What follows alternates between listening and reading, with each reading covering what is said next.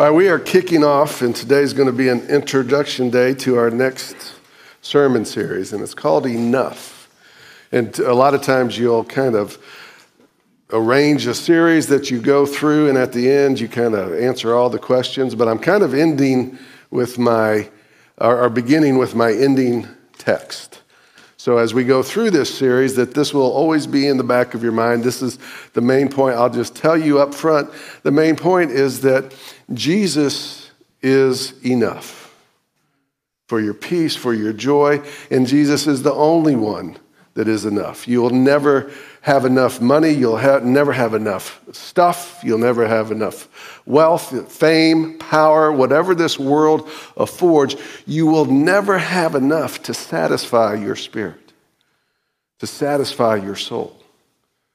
It will never be enough. And oftentimes, we have to go down that path of chasing satisfaction, fulfillment, happiness, joy in this world until we've had enough. And when we've had enough, oftentimes, then we will begin to seek the only one that is enough. So that's the basics of this. Well, after today, what the message is today, our text today, will always be in the backdrop of what we study. And we will be going through and looking at people in situations where people have had enough in Scripture, that maybe you will be able to relate to one. And it is when they've had enough that they've reached out for God or reached out for Jesus. Because oftentimes that's not the way God wants it to happen, but because of our stubbornness, our hard-headedness, Scripture says hard hearts, that's often how it has to happen. We have to just get so frustrated and disappointed with the things of this world that we just say, I've had enough. There's an old saying that God's office is at the end of our rope, right? And that's what we're talking about. But today we're going to look at really the whole chapter. If you remember a few weeks ago, we did a little Bible lesson about you have to read something in the greater context. And what I'm talking about today is a perfect example. In John chapter 6, you read a couple different stories, but you really can't preach one without talking about the whole context of this chapter.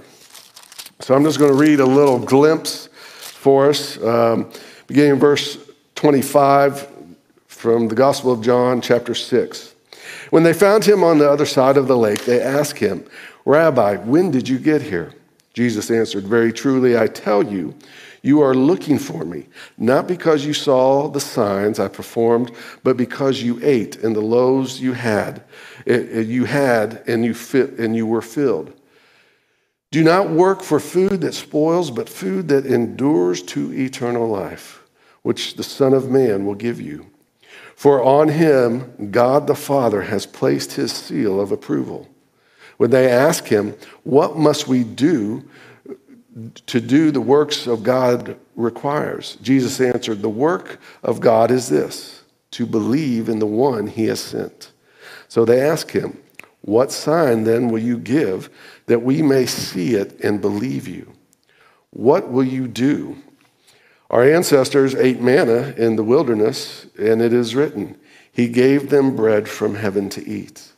Jesus said to them, very truly I tell you, it is not Moses who has given you the bread from heaven, but it is my Father who gives you the true bread from heaven.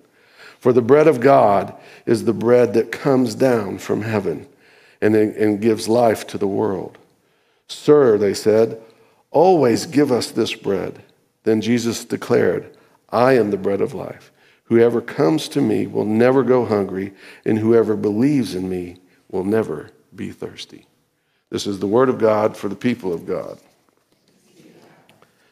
So we have to look at the whole text because it's all mixed together. At the very beginning of this, Jesus feeds 5,000. We remember those stories a couple different times in a couple different Gospels. We read about Jesus feeding the masses.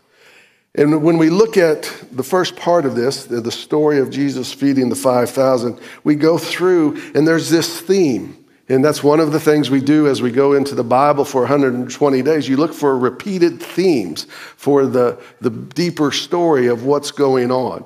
You look at the greater context to help you look what's going on.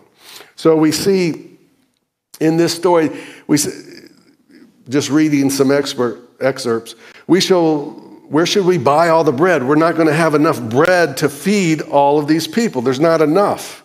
And they talk about where could we buy enough bread to feed all of these people. And then they find a boy with some 2 fish and some 5 loaves, barley loaves of bread. And they say, it'll never be enough.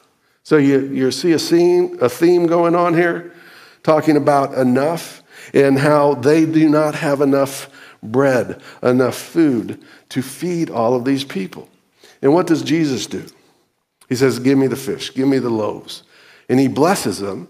And all of a sudden, they go through the whole crowd, all 5,000 people. And guess what? They had enough. They had more than enough, it says. Right? They put their leftovers in 12 baskets. And then the story goes on, and Jesus shows another sign, another miracle, as he walks on water, and he gets to the other side, and he joins them. And so another sign of Jesus' power. And so then we read kind of this transitional verse in verses 26 and 27 that is going to take us to a new part of the chapter, and it's Jesus answered, very truly, I tell you, you are looking for me, not because of you saw the signs I performed, but because you ate loaves and had your fill. Do not work for food that spoils, but for food that endures, that leads to eternal life, which the Son of Man will give you. For on him, God the Father has placed his seal of approval. So right there we see there's this transition, because they're talking about physical bread and this powerful sign that filled their bellies, that they had more than enough bread. And now Jesus is turning the story a little bit. He says, don't worry about it. The reason you're excited about me is because I gave you physical food to feed your bellies. But don't worry about that. It's more about spiritual bread, spiritual stuff that's going to feed your soul. And Jesus transitions and begins to teach them that he is the bread of life. They talk about manna from heaven, that in the Old Testament, right, they gave our forefathers bread from heaven that sustained their physical life. And Jesus has taken that in the story of 5,000 and has switched it over to say, yeah, but I am the spiritual bread of life. And I will give life to your souls. And you will never worry about having enough. I will be more than enough. Just like we saw with the 5,000, Jesus was more than enough. But on a spiritual level, on the salvation of our souls, Jesus is more than enough. And so then he begins to start talking and teaching them, unless you eat my flesh and drink my blood. Now, I don't know about you. Now, see, remember, they didn't have hindsight. It didn't happen yet. The resurrection and the crucifixion didn't happen. And so they're thinking cannibalism. This guy's lost his mind. And so he starts talking about this, but he tells them, he goes, but what I'm telling you is spiritual truth.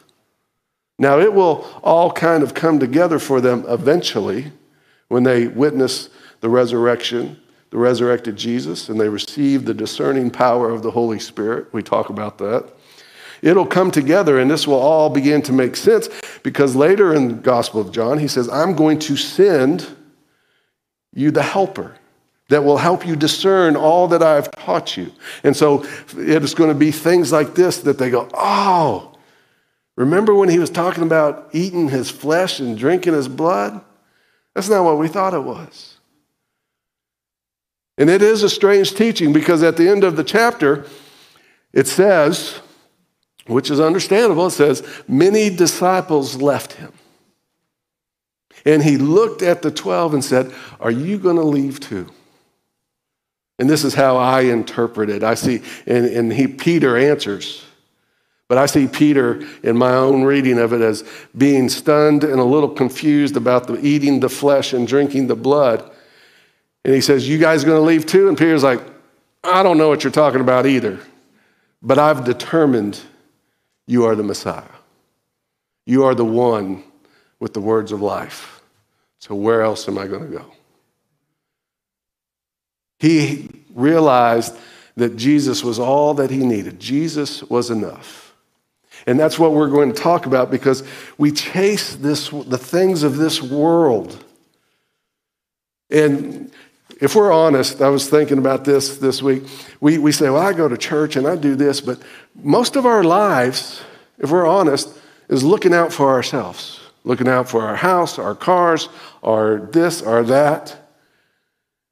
It's about this world and the things we have in this world. And we kind of fool ourselves.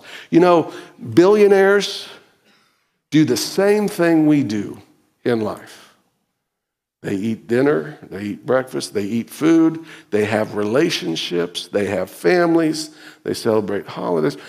It's no different than the poorest among us and the billionaires. We do the same basic stuff in life. Now, they might do it in a little better style, but it's not where you get your fulfillment. You find your fulfillment in what God created, in family, in friends, in the body of Christ. We will never be satisfied. This world will never be enough for us, but we continue to try to make it enough. We chase the things of this world to try to give meaning to our lives, try to give value to our life. And the things of this world will never be enough. Some of us have come to that conclusion. When I first became a pastor, God told me, he said, Jim, if you surrender yourself fully to me, and when you say surrender yourself fully in a biblical sense, that is giving everything over. And I'm not good at that. He goes, but if you surrender everything over to me completely, this will be the most blessed life that you could ever have. If you don't, if you try to go into the pastorate and serve both the world and God, it's going to be a struggle and it's going to be hard. Now, I thought that was a blanket statement. It was either going to be one or the other, but it wasn't. Because it turned out the times when I have struggled in ministry or vocation or stuff, it was things of this world. It was living one in the world. You know, sometimes it was selfish. Sometimes it was just circumstances. I think I've shared with you when I went to Africa on mission trip the very first time, all my kids were in high school. Well, Morgan was the later one. I had 3 kids in high school at one time, a senior, a junior, and a freshman. And I'm a Methodist pastor, not a billionaire. And I can have a little anxiety. And so I was stressing in my life about how I was going to pay for college, how I was going to take care of my kids. And then I'm one of those catastrophizers. Once I get started, it just snowballs. And how am I going to pay for my pension? And I was just freaking out. And then I went to Africa, and we had to drive 8 hours from Nairobi to Maua. And almost constantly, there were people walking on the side of the road. Almost the entire trip. When I was driving back to the airport, blessed by the mission trip, mountaintop experience, I began to reflect on my life as I stared out at all these people walking. And I said, and it was the Holy Spirit. I always know it's the Holy Spirit, 1, because it's very clear, and 2, I remember it. If it's not the Holy Spirit, if it's just me, I forget, which is probably a good thing.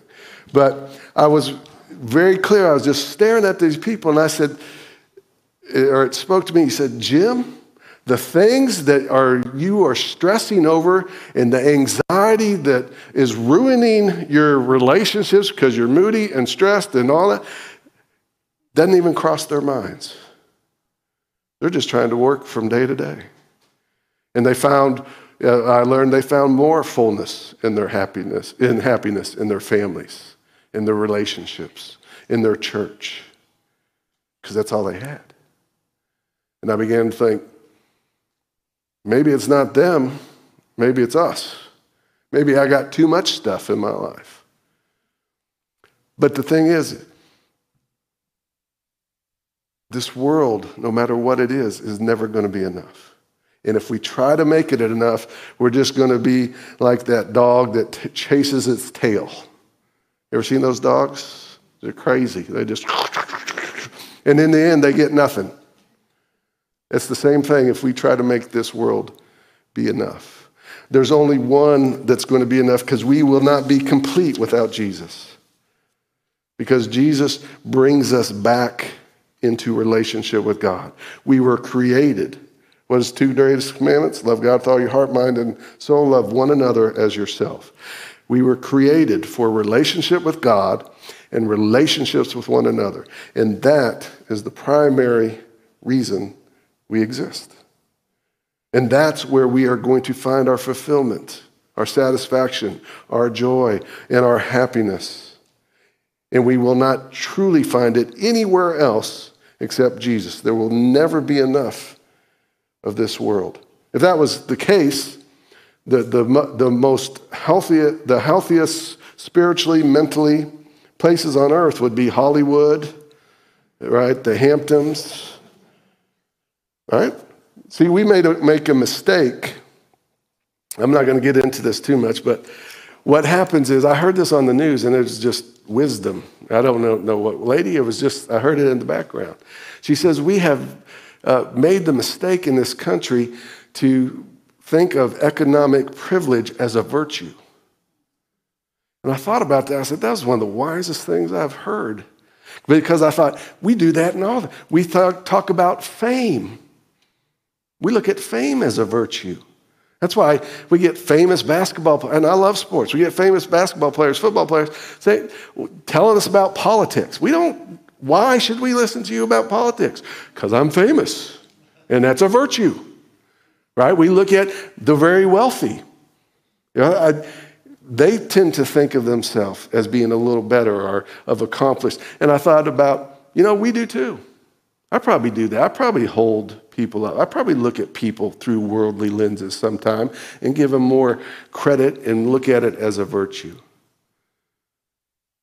But see, that's where this world, we live in the world that is covered in lies, and the biggest one is that the things of this world are virtues. Having money isn't a virtue. I know very rich people that are great, virtuous, godly people. I know very rich people that are horrible people. And I know, same thing, you know the list. I know very poor people that, are fantastic salt of the earth people that don't have much. And I know people that don't have a lot that aren't very good people.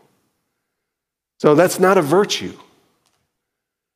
Having money, having power, having fame is not a virtue. And we have to stop looking like it is, because that's what gets us chasing it.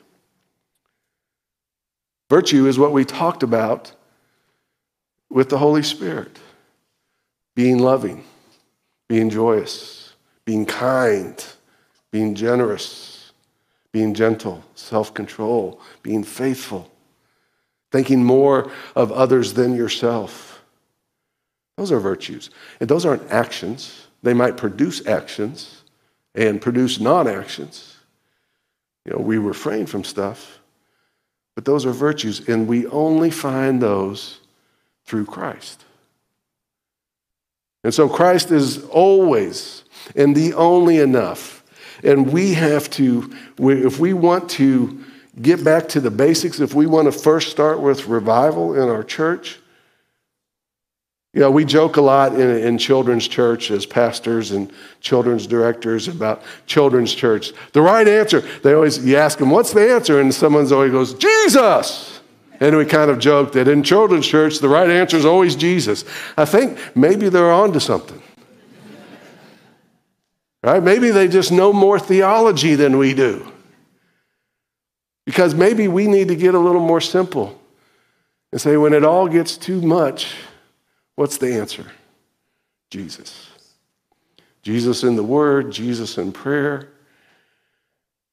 It sounds simple, but Jesus is more than enough for whatever you're going through, for whatever you're struggling with, for whatever you're searching for. You're not going to find a solution or find it in the things of this world. No matter how much money you have, no matter how much fame, the power, materials, you'll never find it in this world. It'll never be enough. Only when we get to the position where maybe we've chased it in all different ways. I know I did.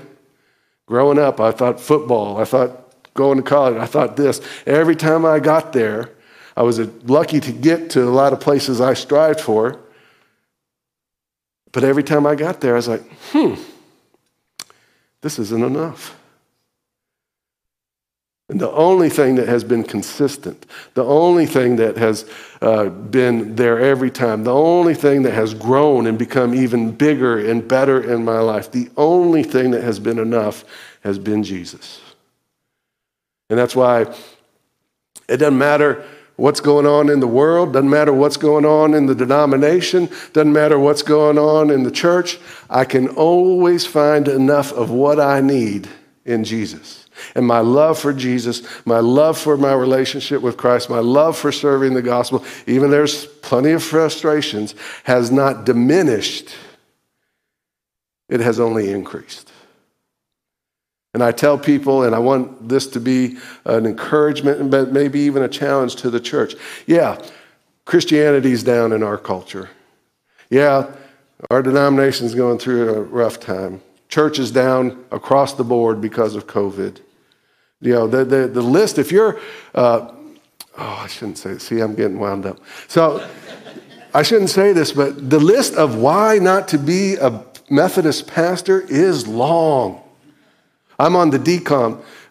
Ashley, we need to cut this part out. I'm on the District Board of Ordained Ministry, and that's where we have to interview candidates seeking to be United Methodist. And I was joking with my wife. I was like, I'm going to go in there, and my first question is going to be, you want to be, everything that's going on in the church universal, in the culture because of COVID. It's just dwindled churches. The culture is less Christian. It's just a start. You want to be a United Methodist pastor? And if they say yes, they're automatically disqualified. I think that's some poor judgment. Or either some tremendous courage. We'll go with that. So, as we get ready to go into communion, the reason that Jesus is enough is because he gave his life. And he gave his life that we should have life, eternal.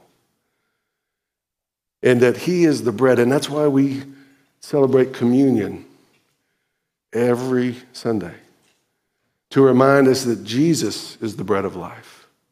That does not just sustain our body, but sustains and regenerates our soul onto eternal life. And so we are reminded of his death and resurrection.